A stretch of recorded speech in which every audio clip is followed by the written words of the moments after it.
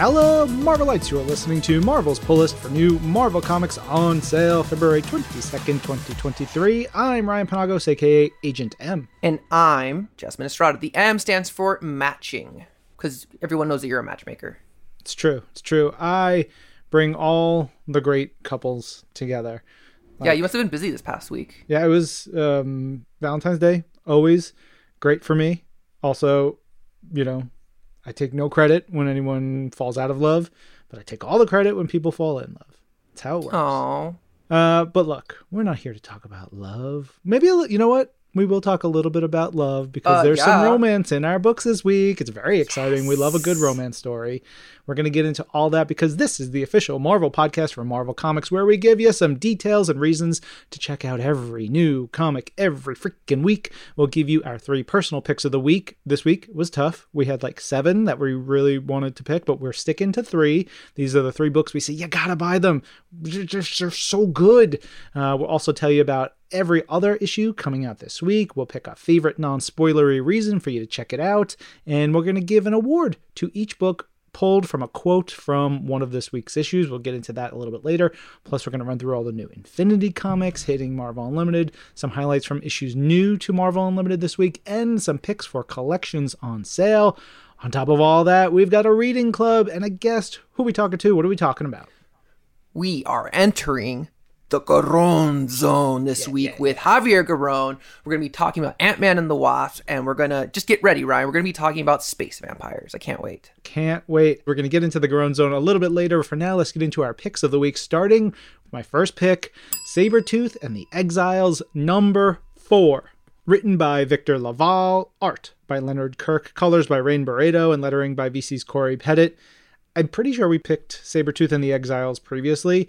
It just continues to rock my freaking face off. It is at times really, really funny, very, very dark, twisted, exciting, heartbreaking, and it's all coming together in this issue. There's a moment early on where the Exiles teams, the group from Krakoa who had been exiled into the pit and who have broken out alongside Sabretooth, they're figuring out where to go, and they realize like there's a place where horrible people have been experimenting on mutant babies, and they're like trying to figure out what they're going. Babies, exactly. And so one of them's like, what's going on there? And then there's a couple of shots, and Leonard Kirk does such great work with like the character acting of silent panels, and the characters like looking around trying to make sure no one's within earshot, and then it's like a whisper panel of babies, and the next shot is Nanny coming in from like you can almost feel Nanny sliding in from behind the doorway. Did somebody say babies? I died. I was cracking up. So funny. And then you like shift gears because this is a Sabretooth story, and you're going into Sabretooth, who is, you're almost feeling for him. He's going through a whole bunch of things. His body is kind of breaking down, which is a really interesting thing because he's kind of functionally immortal with his healing factor and all that stuff, but he's like really hurting. And he's got this ship full of young, impressionable mutant minds.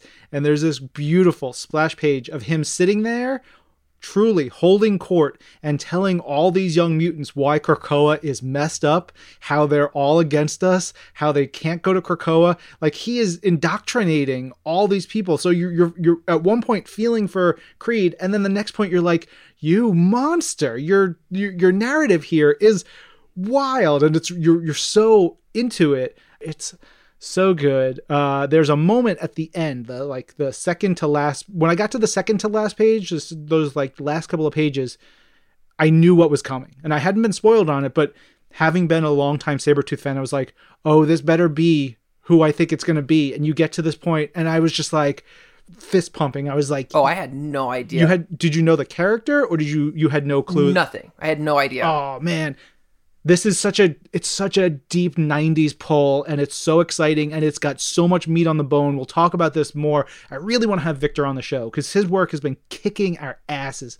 It's so good. And then the last page of the book is this great reveal, but it also is a horror show. You've got this actual like scene from what would be a horror movie, and you're like, oh, the reality of that situation is so wild. This has got great team dynamics, empathy, hero moments, character beats, great dialogue, solid art. Everything about it comes together.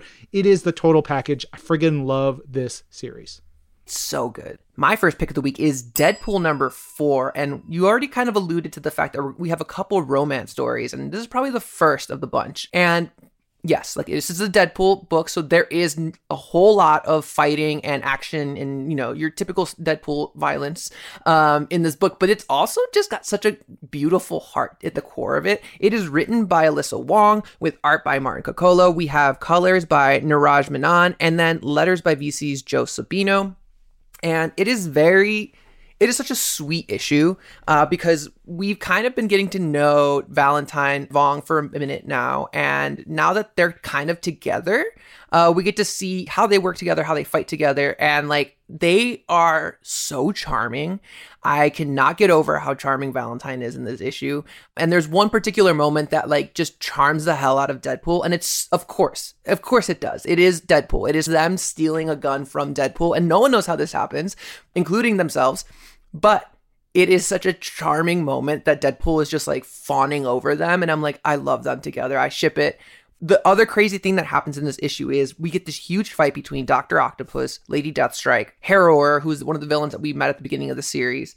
And on the other side, we have Valentine and Deadpool. But the symbiote of it all comes to a head here. And it is intense. It is wild. I can see that Alyssa is having so much fun on this book. And what they do with the symbiote here is ridiculous. I laughed. I cried. I was angry at times, but at the same time, like, I can only imagine where Alyssa's going with this. And it's exciting stuff. There's just so much going on in here. We'll also add that at the end of this issue, we get a like post-credit page where we get Deadpool's lists of names for his symbiote. And they're all pet names. And definitely I'm going to have to ask Alyssa when we have them on the show next to find out which one of those names Deadpool is landing. If one of those names are the ones that he's going to land on. Indeed. All right, third pick of the week is Strange Academy Finals number 4. This is my favorite issue of this run, this volume, maybe of the entire series. It's real good. Written by Scotty Young, art by Humberto Ramos, colors by Edgar Delgado, lettering by VC's Clayton Cowles. Man, look.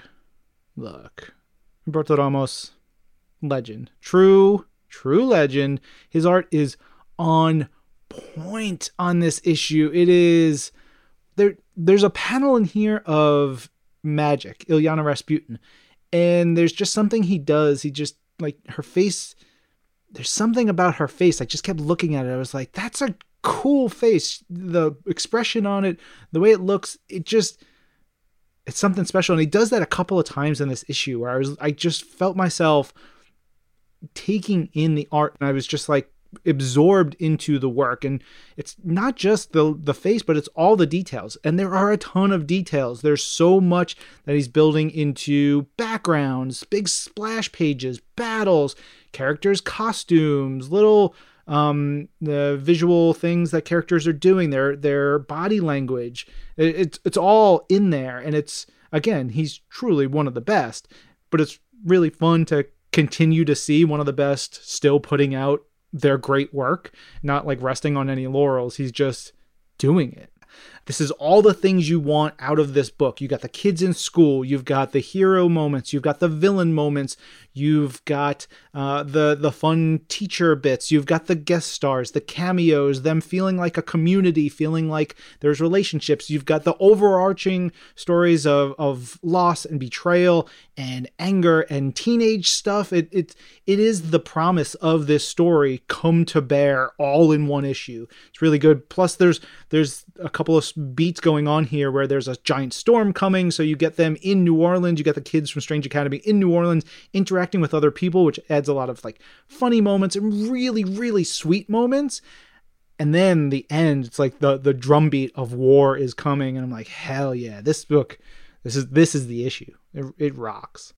All right, let's head on over to our community section now. And Jasmine, what was last week's award? All right, so last week we were giving out the Little Islands and Little Meats Award. And it came from Wolverine issue number 30. You bet it did. Ugh, what a touching scene. It's great. It was great. And also horrifying. I'm sure and horrifying. Read it. Oof, oof, oof. Hell of a good one. But we did have a winner, Super75 at Super75, who found it on a Thursday. Didn't think they won, but they did. And they said they always like to share it when I catch it, and said, that ending, dang, bro. Agreed. Mm-hmm. We got a good one, a good message in from Mallory at Ravenclaw2313, who said, in an episode of Marvel's Pull List, we mentioned that people who don't read the X-Men, and Mallory says, I'm one, didn't get into them early, and now I just find the sheer number of characters overwhelming and intimidating. Feel like I need a wiki to read one issue. If you have advice, I'll take it. Ooh, yeah. Mallory. You asked the right person. Yeah. I jotted all this down very quickly, and then thought about it some more, and I feel good about it.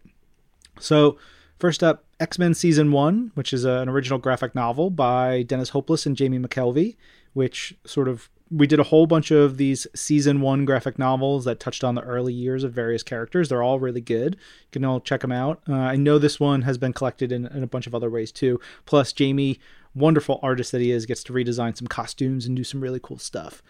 Then if you want some, jump into the recent stuff, you've got House of X and Powers of 10. We've talked about those a lot. I really do think those sort of wipe the slate clean in a way where if you're not even an X-Men fan, you can come in, read those, get enough of the context, get a sense of the history, but push forward with it and go into the next bunch of stories, right? You also get to know who the big players are, on both sides, the evil and the good side. Yeah, very much so. And then if you do go with House of X and Powers of 10, those start, those are actual names of series you can go with. And then there's, you can go into the different eras that we go in after that. Dawn of X, Reign of X, Destiny of X, which we're in right now, and then the upcoming Fall of X. There's tons of reading lists over on Marvel.com. We have tons of ways to help you get informed of what to read, when to read it, and how to do all that stuff. I know that does feel like a lot, but once you're in that rhythm, you're like, ooh, go, go, go, go, go. It's a lot of fun. If you don't want to do that, you can take a step back. Astonishing X-Men from 2004. We recently talked about some of those issues, but that was also a vibe of let's refresh, start anew, go back to basics a little bit, but give it a modern touch. That is Joss Whedon and John Cassaday. There's 25 issues. They're great. Really set the stage for a modern X-Men. Take a step back even further from that. New X-Men from 2001. So that's issues 114 through 154. And there's an annual in there pretty early in the run. Written by Grant Morrison with incredible art by a number of artists. Frank Quietly, Phil Jimenez, Mark Silvestri, many, many more. That was very much a modernizing of the X-Men in a new way. So that one, again, you don't have to go into knowing much of anything. It really gives you everything right there.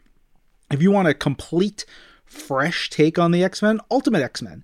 It's a book that I think doesn't get enough respect and enough love. It's something I've been thinking about a little bit recently. I was just talking to Captain America writer Tochi Onyebuchi about Ultimate X-Men and how both of us were like, yeah, that was good. You got Adam Kubert doing some cool stuff there, Mark Miller. It is very different, but it also still sticks with a lot of the core things about what makes X-Men X-Men.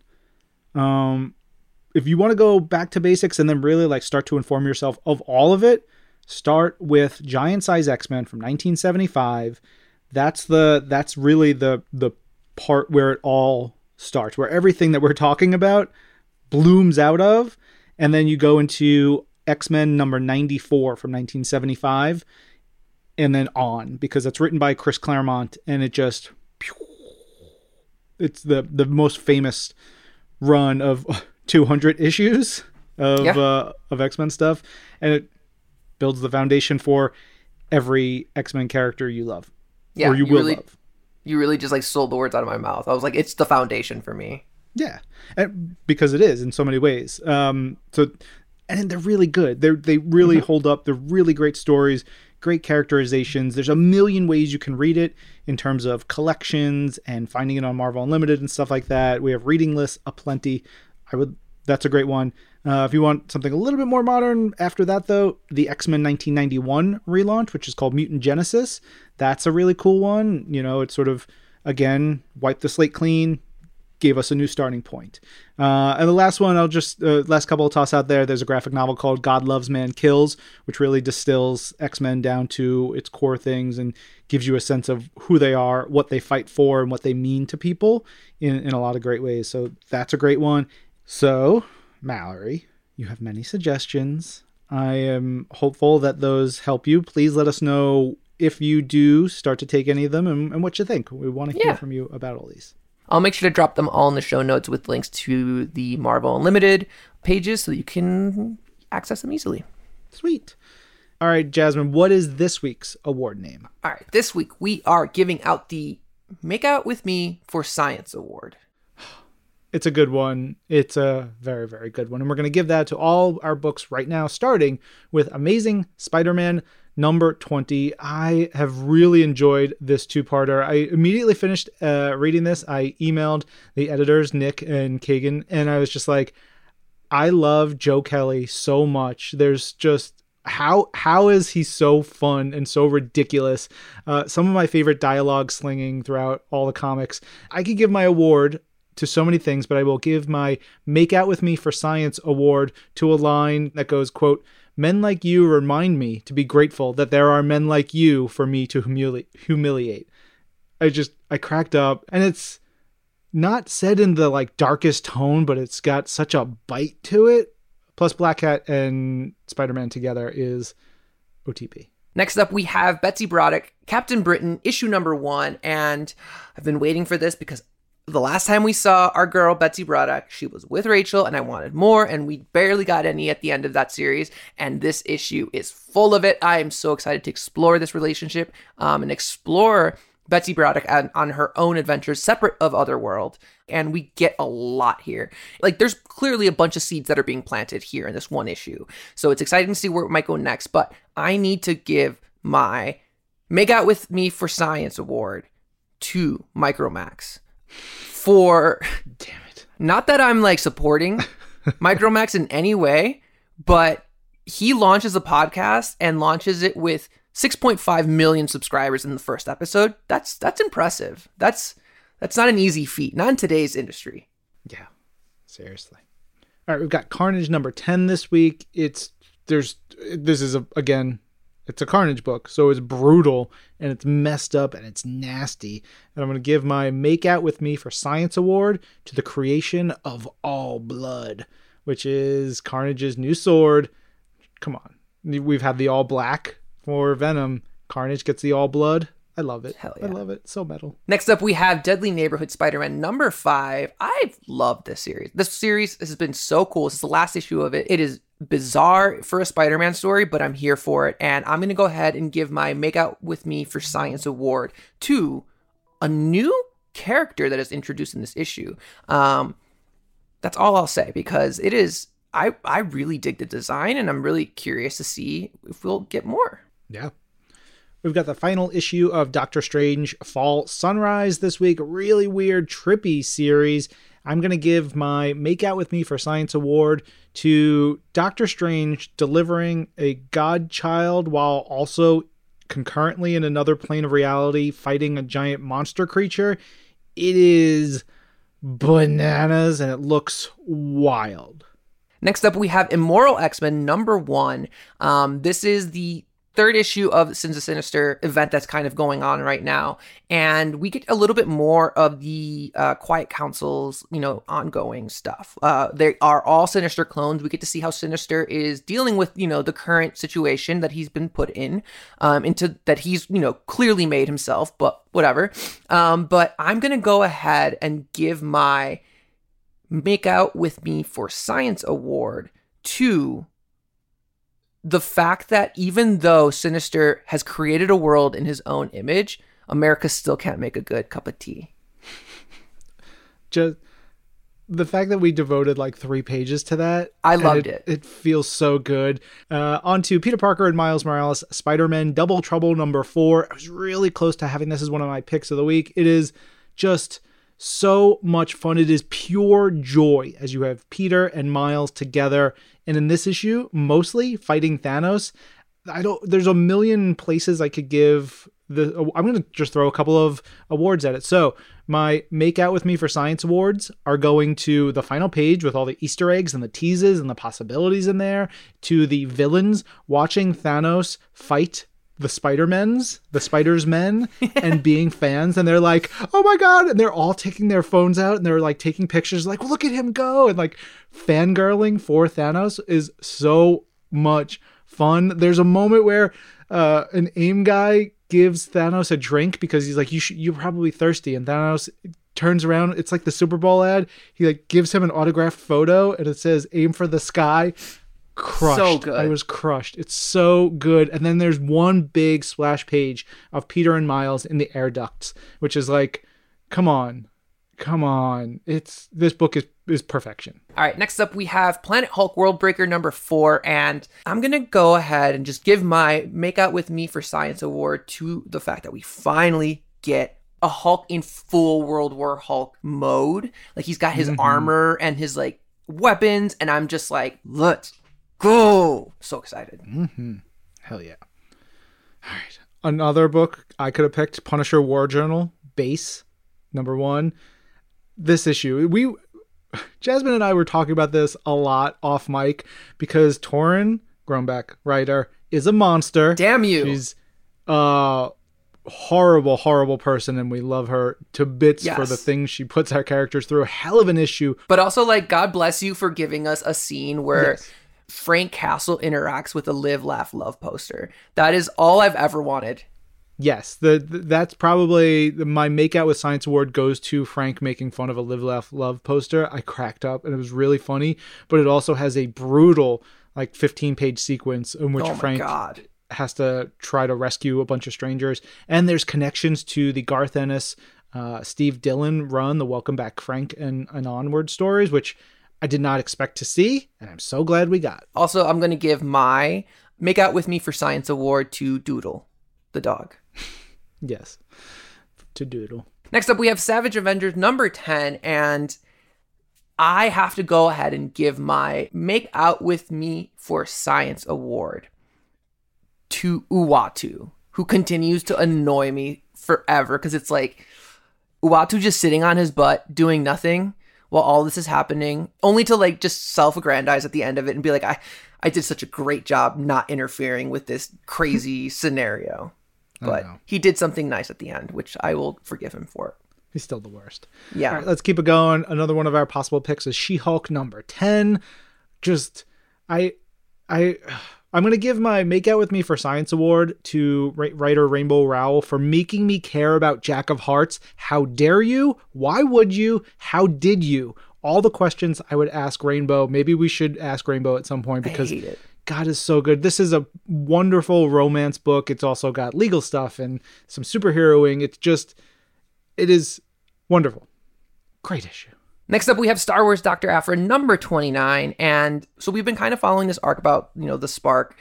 And the cool thing about this issue is we get a little bit more history behind the Spark and where they come from, their origins. And we get a lot of that here. But at the end of this book, I was so angry at Alyssa Wong. I was like, you gave me something and you took it away within 2 months, and I'm angry now.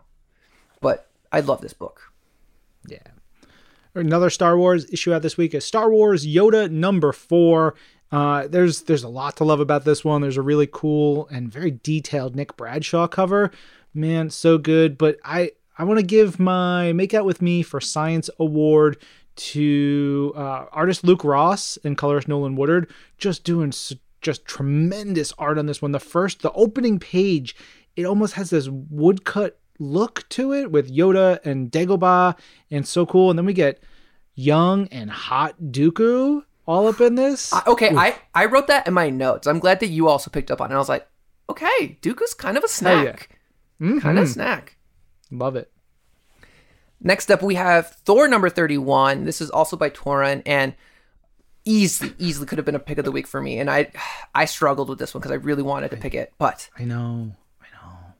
this book is just so good. And the amount of world building that Torrent is doing in this world and giving us just different versions of different characters or different realms or different, like, just, like, at one point they go to hell. Like, both Jane Foster and Thor go to hell. And we introduced these two giant, like, crow, raven, like, monsters? I don't know what to call them. They're giant demonic monsters that eat souls in hell. Yes, and the entire time, these two birds are just cackling to each other as they're snacking on all these souls, just, like, making, like, joke after joke as they consume all these people. And at one point, it ruffles, pun not intended, but it ruffles Odin's feathers. And it is probably one of the funniest sequences ever. And I adore this book, and I love what Torrent's doing. I cannot wait to see what's coming next. But I'm going to give my Make Out With Me for Science award to the mystery behind where Hela is, because that reveal was tasty. Yeah, for real.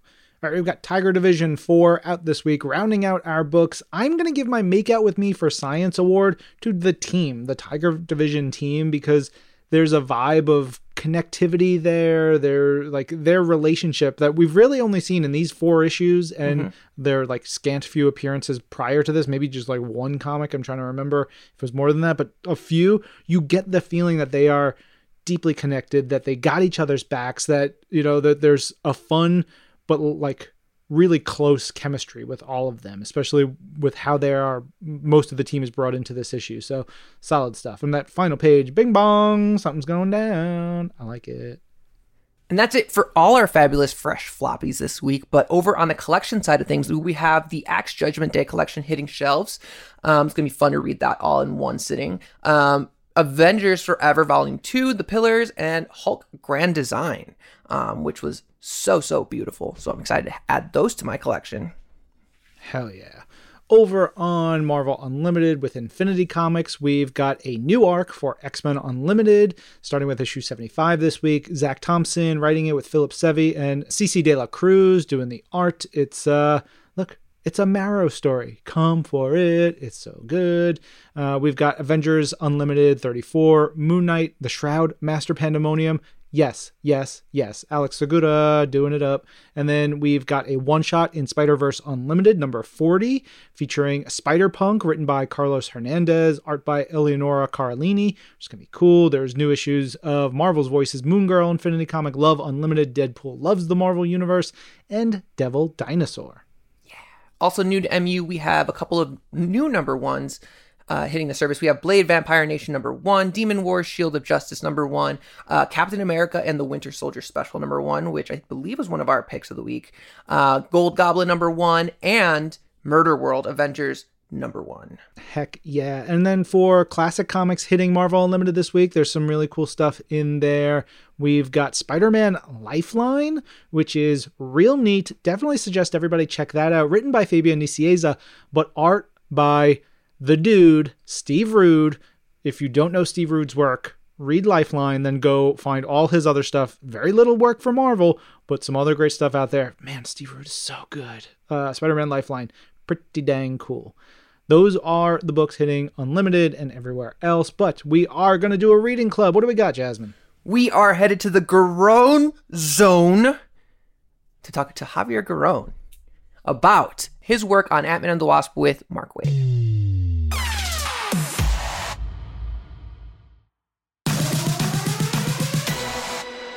All right, Jasmine, it's time to take a trip to the quantum realm, and we are joined by one of our returning guests, Javier Garrón. Javier, how are you? Hi! Javier! Hi! How are you guys? I'm super excited to be joining you guys again.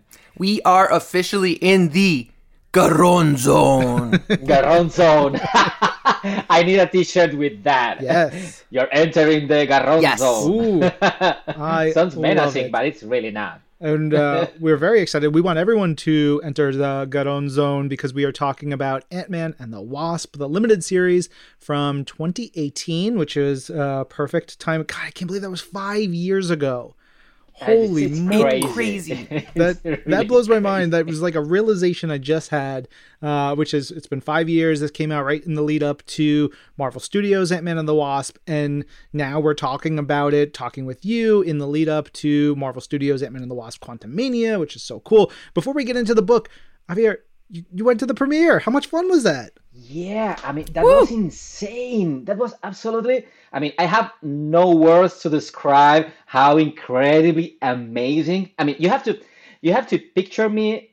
That is completely out of my comfort zone, like going to something as big as that, because you have to picture me as a piece of furniture in your living room. I'm like a table or a chair. I'm just there like the whole day working, like silently with my headphones on, listen to music, listen to podcasts, and I'm not talking to anybody for the whole day, only to my dog. And my dog doesn't understand me. He just looks at me and tilts the head like, are you gonna give me food or what? So like taking me from that scenario and putting me in the middle of a Hollywood world premiere, Marvel Studios movie world premiere, it was completely insane. I was freaking out. I was so nervous I could explode. I was fearing that I was gonna explode in a cloud of heart-shaped confetti and teddy bears of love. I mean, I'm just so happy and so excited. And yeah, it was insane. I was there and I was looking at all those beautiful people and recognizing people like that is that person. That is that person also. That is, I don't know. It was a kind of a out of my body experience, like so surreal, like being, because the premiere was also in a theater near Beverly Hills, so it was like traveling to another world. It was just so amazing watching the movie with so many cool people, beautiful people, and I don't know, it was just incredible, incredible. I'm just incredibly thankful for the invitation.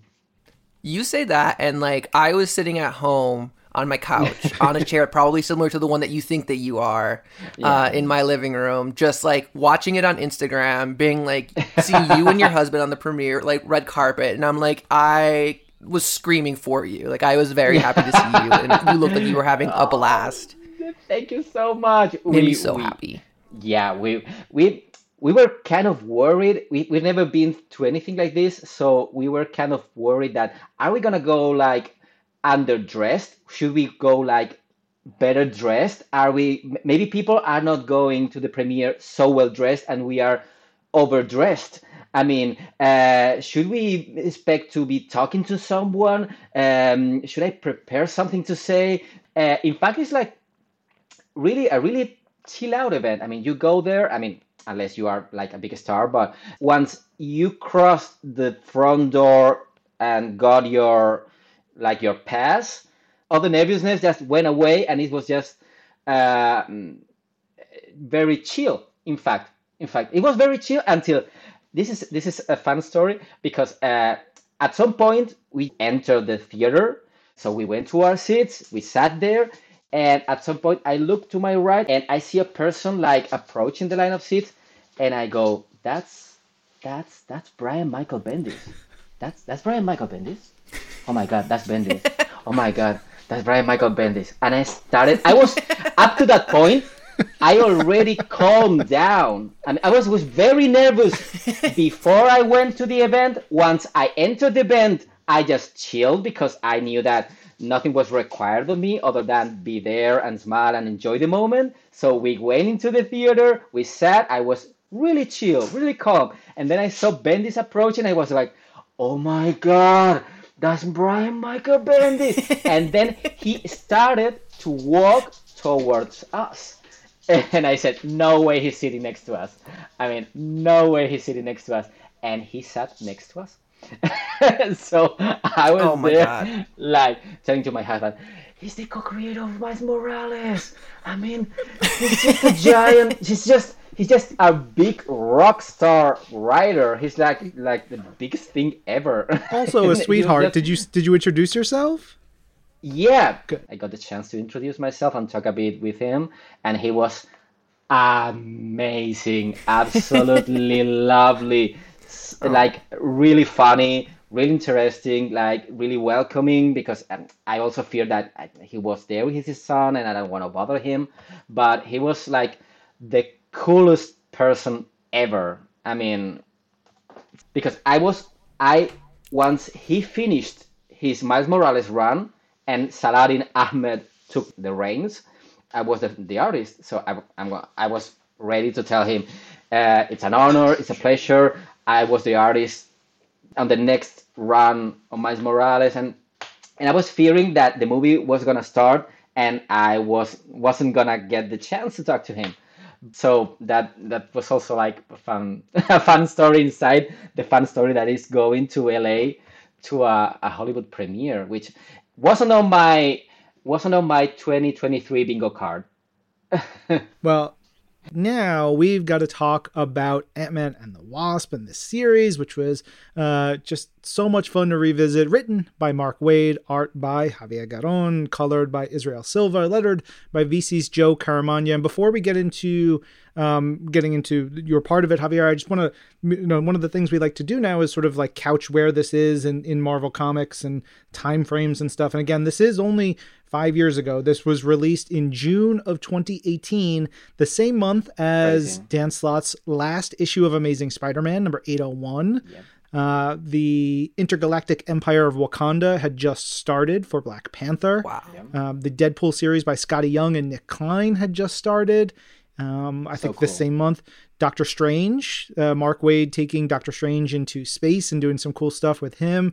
That had just started. The hunt for Wolverine was going on, so Logan wasn't even back from being dead at this point. Immortal Hulk #1 launches the same time as Ant-Man and the Wasp. The Multiple Man series by Matthew Rosenberg, which is like a lead up into a whole bunch of X-Men stuff, that launches this month. Mm-hmm. The adjective list Thor run, one of the last things that Jason Aaron does alongside Mike Del Mundo, where Thor's just like running through hammers, that launches this month. Tony Stark Iron Man by Dan Slott and folks is this month.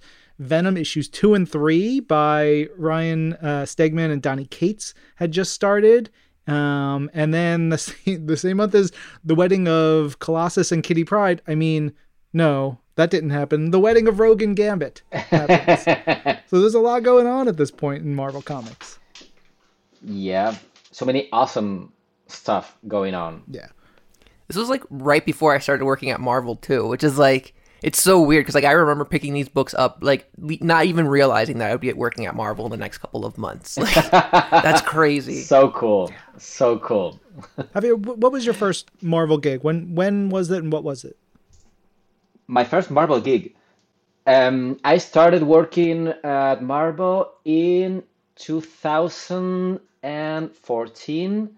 That was the Cyclops regular series. Oh, yeah. The first part of the series was written by, I think, Greg Rucka. Yep. And it was one of the first Marvel gigs also for Russell Dotterman. Yeah, I remember that because I remember Yeah. having conversations with the editors or talent people at the time for both you and Russell. I was like, these guys are amazing, and separate conversations talking about how good this were. I was like, these are the future. And lo and behold, Wow. Thank you so years much. later, the future. I mean, I know what I'm talking about. Oh my Also, God, you guys thank were working on a Cyclops book, and like I remember being like, I've never been the biggest Cyclops fan, but I was like, these guys are insane. Like this is you guys made me love Cyclops Young like on a whole nother Cyclops, level. which was so good. I know, but still, I mean, I was like, I didn't know I needed this story. thank you so much. I mean, that was so much fun. I mean, it has happened like a couple of times that I was reading a comic book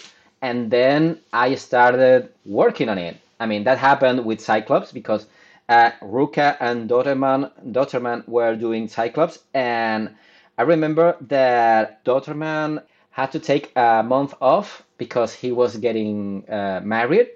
And when Dotterman came back, he was assigned to Thor.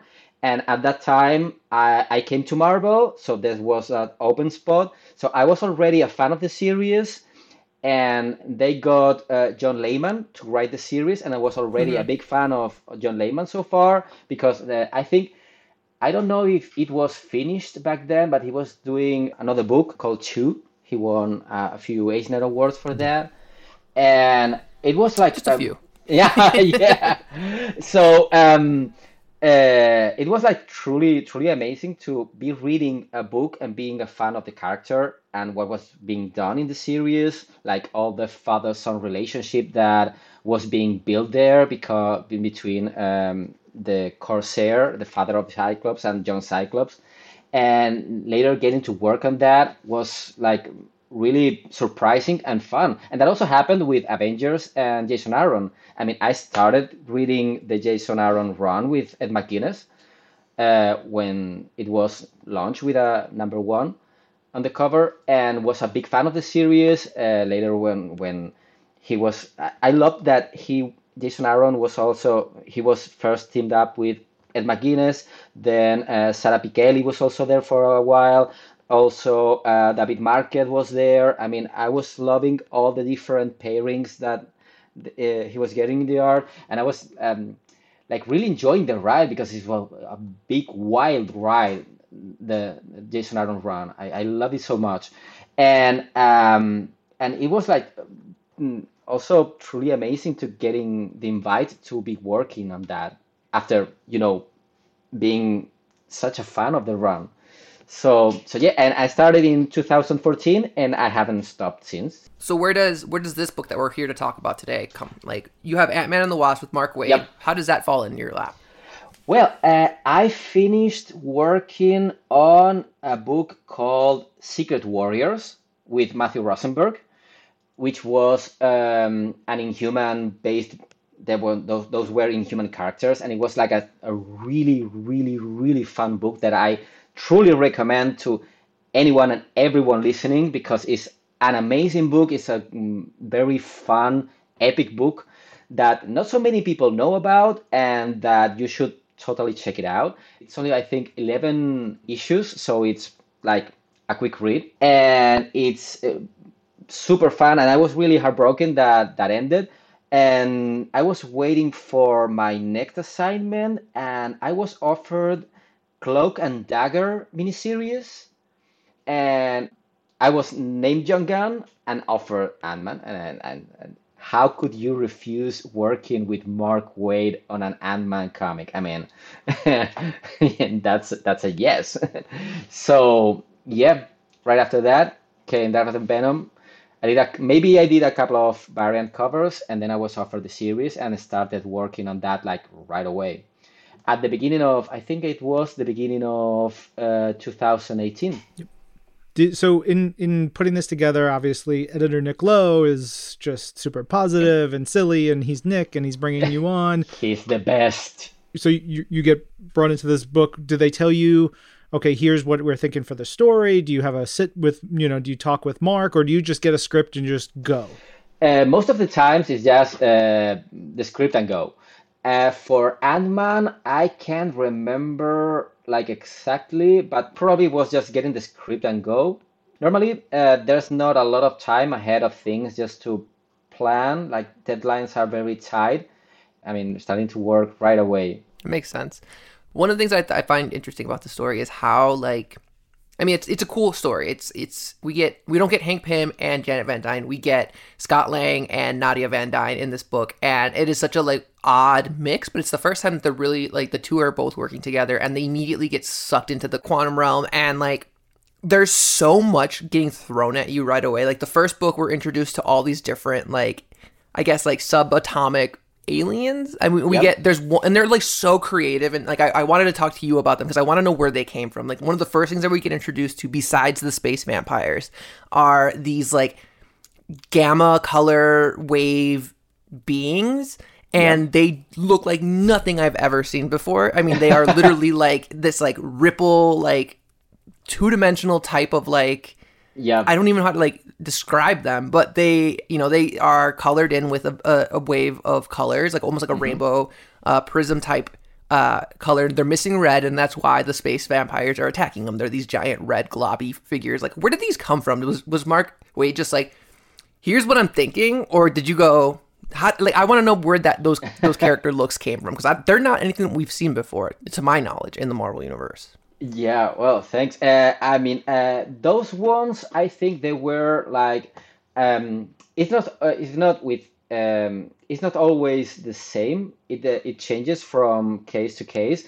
On that particular case, I think it was specified on the script that they should look menacing, even though they are not like extremely dangerous. Like they are thinking that they're being threatened, so they should be looking menacing, but in the end, they're. I mean, we're talking with spoilers here. I mean, I can talk about Yes. plot points here. So it's one of those cases where appearances are deceptive. So they were meant to look like really scary and menacing, maybe like ghosts, kind of a mix between alien, monster, and ghost. But in the end, they're kind of the victims here. So we also needed to leave some room to introduce the thing that is really attacking them and stealing that red color from them. So in the script, I remember like Mark getting to the detail that maybe they had like a ghost kind of scent.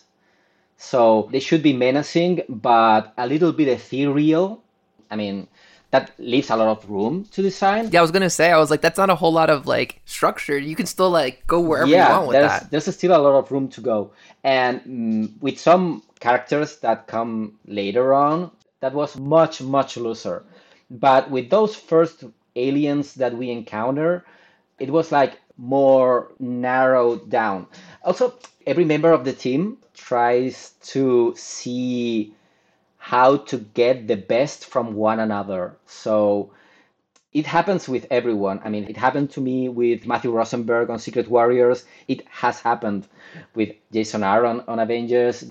It happened with Saladin Ahmed in Miles Morales. So this is a work where I think the main goal is to make everyone look good as possible. I try to make the script look as good as possible, but that also comes the other way. I mean, the writer also tries to make me look as good as possible, because if one person wins, we all win.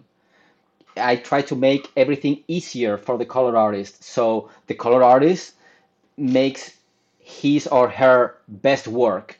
So at first, we need like maybe a few pages or an issue to know each other. And I think on that first issue, Mark described things like more detailed. But once he knew that I very much enjoy character design and background designing also. So when we were moving farther along the miniseries, when the Sarks are introduced, that was a much looser description. In fact, when the Sarks are introduced in issue 3 of the 5-issue miniseries, I remember that I only got the first 3 pages of the script.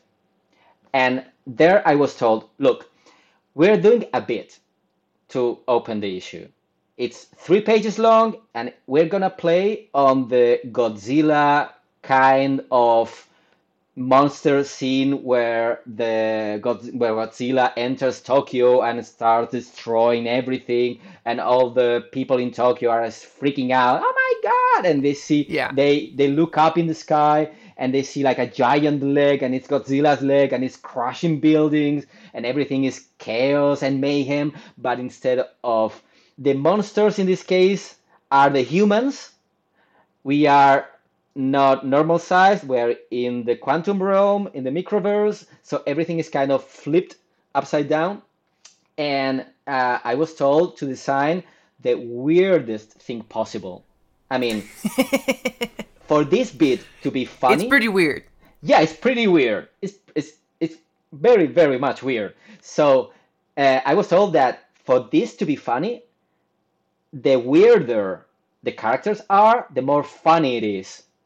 So that is like a very loose description. I mean, you can go anywhere with that. So I thought, well, what's the weirdest thing that you could see? And I don't know, brain works in mysterious ways. And in that moment, I thought a screaming potato. A screaming potato. A screaming potato. That's perfect. That's exactly like it. I mean, and if the alien army comes later, I think there's nothing weirder than a screaming potato with a Prussian helmet. I mean, those Prussian metal helmets with the spike on top of it, like a potato general screaming with a Prussian helmet on, like fire, and it's a very, very anxious, like freaking out potato. So I drew that. I drew a bunch of potatoes that only had like two moods. They are anxious or they are freaking out. They are not calm, they are not sad, they are not happy, they are anxious or screaming in panic. So I drew that. We drew the first scene, and they liked it so much that one of the characters became a supporting character for the rest of the story. That I was going to ask about that. I was like, did you know that you were going to have to draw that character like continuously for the next 3 issues? No, I didn't know. I just got those first 3 pages and I drew that, and on my head it was just a scene. It's the opening of the issue. It's just a Godzilla joke, and then we move forward with the rest of the story. But they liked it so much that they incorporated it on the story. That's the kind of the feedback that builds up in a collaboration. Which is, to me, it's fascinating because your artwork is so detailed and so like beautiful and intricate and funny and weird in all the best ways. Like I've rave about every time we get a book of yours. Thank you so much. And to think that you're putting this out on the page, how much are you doing anything as just like, all right, sketches ahead of time, designs ahead of time, and then sharing it, or you're just going straight onto the page? It feels like you're just going straight onto the page. Most of the time, I just go straight to the page because, hell yeah, there's not. Love it. I mean, deadlines are deadlines. I love doing all the design things, and I love doing character sheets where the character is shown the costume and you just move around the character to show the side, the back, the front, like a detail on the helmet, a detail on the belt. I love doing that, but deadlines are deadlines, and that comes first because I also know that I don't plan to do as much detail as I end up doing. I don't plan it. It's just my insecurity. When I'm in the middle of it, I look at the page and I say, it's not quite there. Maybe if I add more lines here, add more detail, and then I add those details, and I look at the page and I say, not exactly there. This is looking like kind of wonky. Maybe I can't do it all again from the beginning because I need to move faster. I need to end this page and move to the next one. So what can I do to fix it? Maybe add more detail. And so it's kind of a trap. That is very much like a very familiar feeling. As someone who creates content, and you're constantly trying to add more, trying to tweak things, and before you know it, it's been 4 hours and you've been working on one chunk of this giant project that you're on, and you're this isn't, I need to keep moving along or else I'll be here forever. Yeah, we need to wrap this up and move. And this is the curious thing, and it happens to a lot of artists that do a lot of detail admire those artists that do very little detail. It's like, oh my God, this is brilliant with 2 lines. It's perfectly expressing all the things that need to be expressed. And I'm sure that this artist just takes a couple of hours doing this page, and if I had done it, it would have taken me 2 days.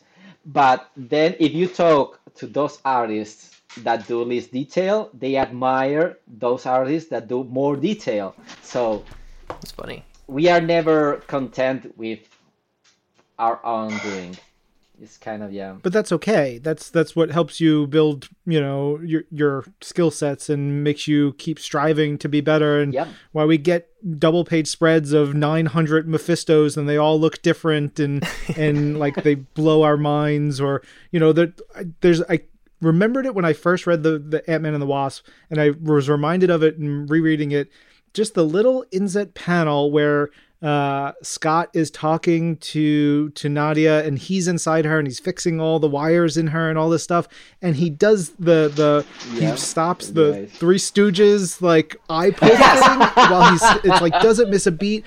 It cracked me up then, it cracked me up now, and it's such a little, it feels like such a small beat, but it's so impactful and so fun and adds so much life and so much character. So if anyone ever gives you crap about putting all that detail, I will fight them for you, Javier, because it's so good. Everything you put into those pages is amazing. Yeah, it really is. Thank you so much. I appreciate it. Like, that means the world. I thank you so much. Thank you so much. I put a lot of, and this is gonna sound like very, very, I don't know, corny and sweet, but I put a lot of love in every panel, in every page. I took a lot of inspiration in my work ethic and in my work process in all the things that I've learned watching making ofs from movies. And I don't remember which movie director said it, but there was a movie director that said that every scene was the most important scene of the movie. He tried to make as much as possible, given the time constraints and budget constraints in a movie. In comics, time is the budget, but in movie making, those are two separate things. But that also can play against you, because you have to, at some point, like, loosen a bit and try to relax and enjoy the process. You don't have to put so much weight on your back, but I try to, like, complement the visual storytelling in some way that adds something to the reader. You can read the comic in whatever it takes you to read the comic, but it has a value for you to go back to that comic and read it again and find, like, those visual gags and things that tie the story together. One of the things I wanted to say, and you're hitting on it right now, and I'm noticing that these details aren't something that are like overlooked. Like, they're very much like adding to the character, they're adding to the story constantly. Yeah. Mm-hmm. And it's so fascinating. Ryan and I have been talking about this show called Poker Face for a while, about how, like, everything, whether it's the script or the actual, like, scenes, like, everything matters. Like, every little bit, every detail, every line of dialogue, every thing that is happening in the background matters, and it somehow it comes in at the end of the story. You're like, oh, okay, this all makes sense. And that is something that I very much see here. And I love hearing all of this from you right now, because one of my favorite visual gags of this is when they're quantumly entangled, when both Scott and Nadia are quantumly entangled, and like they mirror each other so perfectly. And it's like when they start getting even closer and like their like appearances start shifting and like their costumes are changing, like you start to notice these little small details, and you're like, wow, this is actually like really well thought out. Or towards the end of the story, you're like, oh, okay, like it all lines up perfectly. Like that last panel when we see Nadia and Scott at the baseball game, you don't have to like getting hit by the baseball. Yeah, they get hit by the baseball, and like you immediately as the reader know what's going on because of the visual cues and the gag, and it's so well done. I love this book. This was so good, Javier. I had a blast working on it, and also because it's a very funny story. All the jokes, all the puns, all the comic timing in the script, I think, is like perfect. It's very funny. All the science behind the story, or how they become quantum living particles, and then quantum entanglement, how they travel through the quantum burst and the microburst.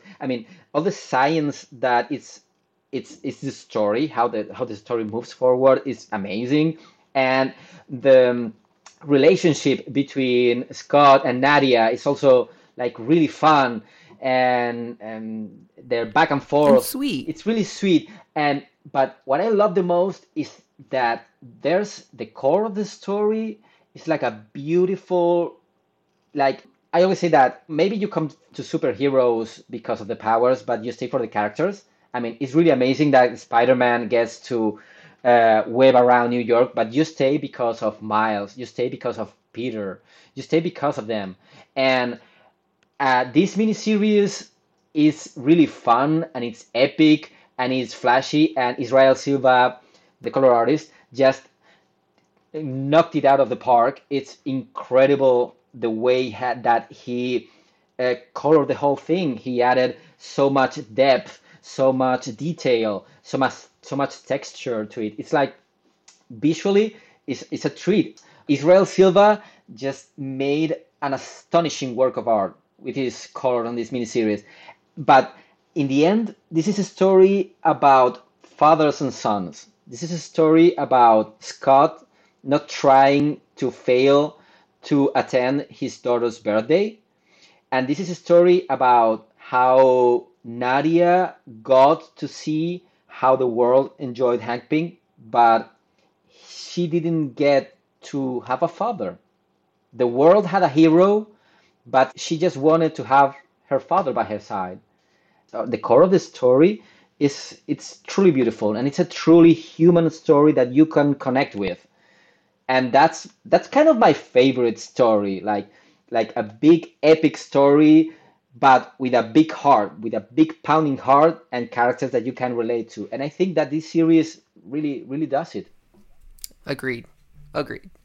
It's mushy and gooey on the inside. It's wonderful. I'm glad you brought up Israel Silva and Mark Waid and all the amazing work. So much good stuff. We hope everybody goes and reads Ant-Man and the Wasp. Yes. But of course, you're still working. You're still hustling, busting your butt, making some comics. Anything you want to tease or talk about before we say goodbye? I'm finishing right now alongside an incredible team. The Jason Aaron run on Avengers. I'm working with Jason Aaron and with such incredible group of artists with Aaron Kuder, with Jim Toe, Ivan Fiorelli. They are incredible. We are just working right now on the special that ends the whole run, which is Avengers Assemble Omega. And everybody should just, if you haven't read Jason Aaron Run, this is the moment to enjoy the whole thing. And you will get on time when that special comes out. And I've been lucky enough, it's a big special with, I don't know how many pages. And I get to draw like, I think it was 16 or 18. And I'm very lucky because those are very emotional pages. There's also a big pounding heart there. And what happens in those pages really moved me also. It's like really beautiful. It's like a big epic send-off to everything that's been going on for all these years in that series, but with a big human touch there. There are characters that are going through those experiences, and just the way that it's written is just beautiful. And right after that comes other thing that is not yet announced. Ooh. And once I'm finished working on Avengers, I'll start working right away on that. And I don't know how much can I say. I'm really excited. I can say that I get to work with a writer that I'm a big fan of. One of the biggest in comics. I hate that son of a bitch so much. Oh man. No, it's Now I know who it is. He's one of my a good friend. I text with him all the time. It's great. We'll talk about that afterwards. We're good teases here, Javier. Thank you. We're gonna have to have you on at some point to talk about Avengers or other stuff. You're always a treasure. Whatever that is. What it is. It's been absolutely a double blast to be here again. And anytime you call me, and I'll be there. And with that, we will exit the Garrón zone.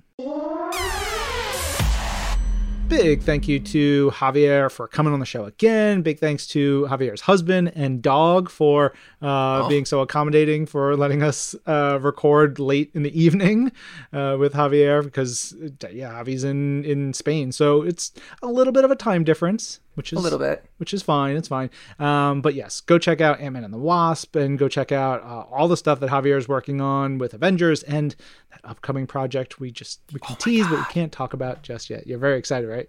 You're so excited. Yeah. Cannot wait for that book. Yeah, but that's in the future. Right now, we got to say goodbye. This episode of Marvel's Pull List was produced by Ryan Penagos and Jasmine Estrada. Brad Barton is Pull List Senior Manager of Audio Production and Development. Jill DeBoff is our Director of Audio. Be sure to email us over at pullist@marvel.com. You can also tweet at us using the hashtag Marvel's Pull List. Be sure to rate, subscribe, do all the stuff. Smash that like button, all the good stuff. And tell a friend. See y'all next week. I'm Ryan. And I'm Jasmine. This is Marvel. Your universe.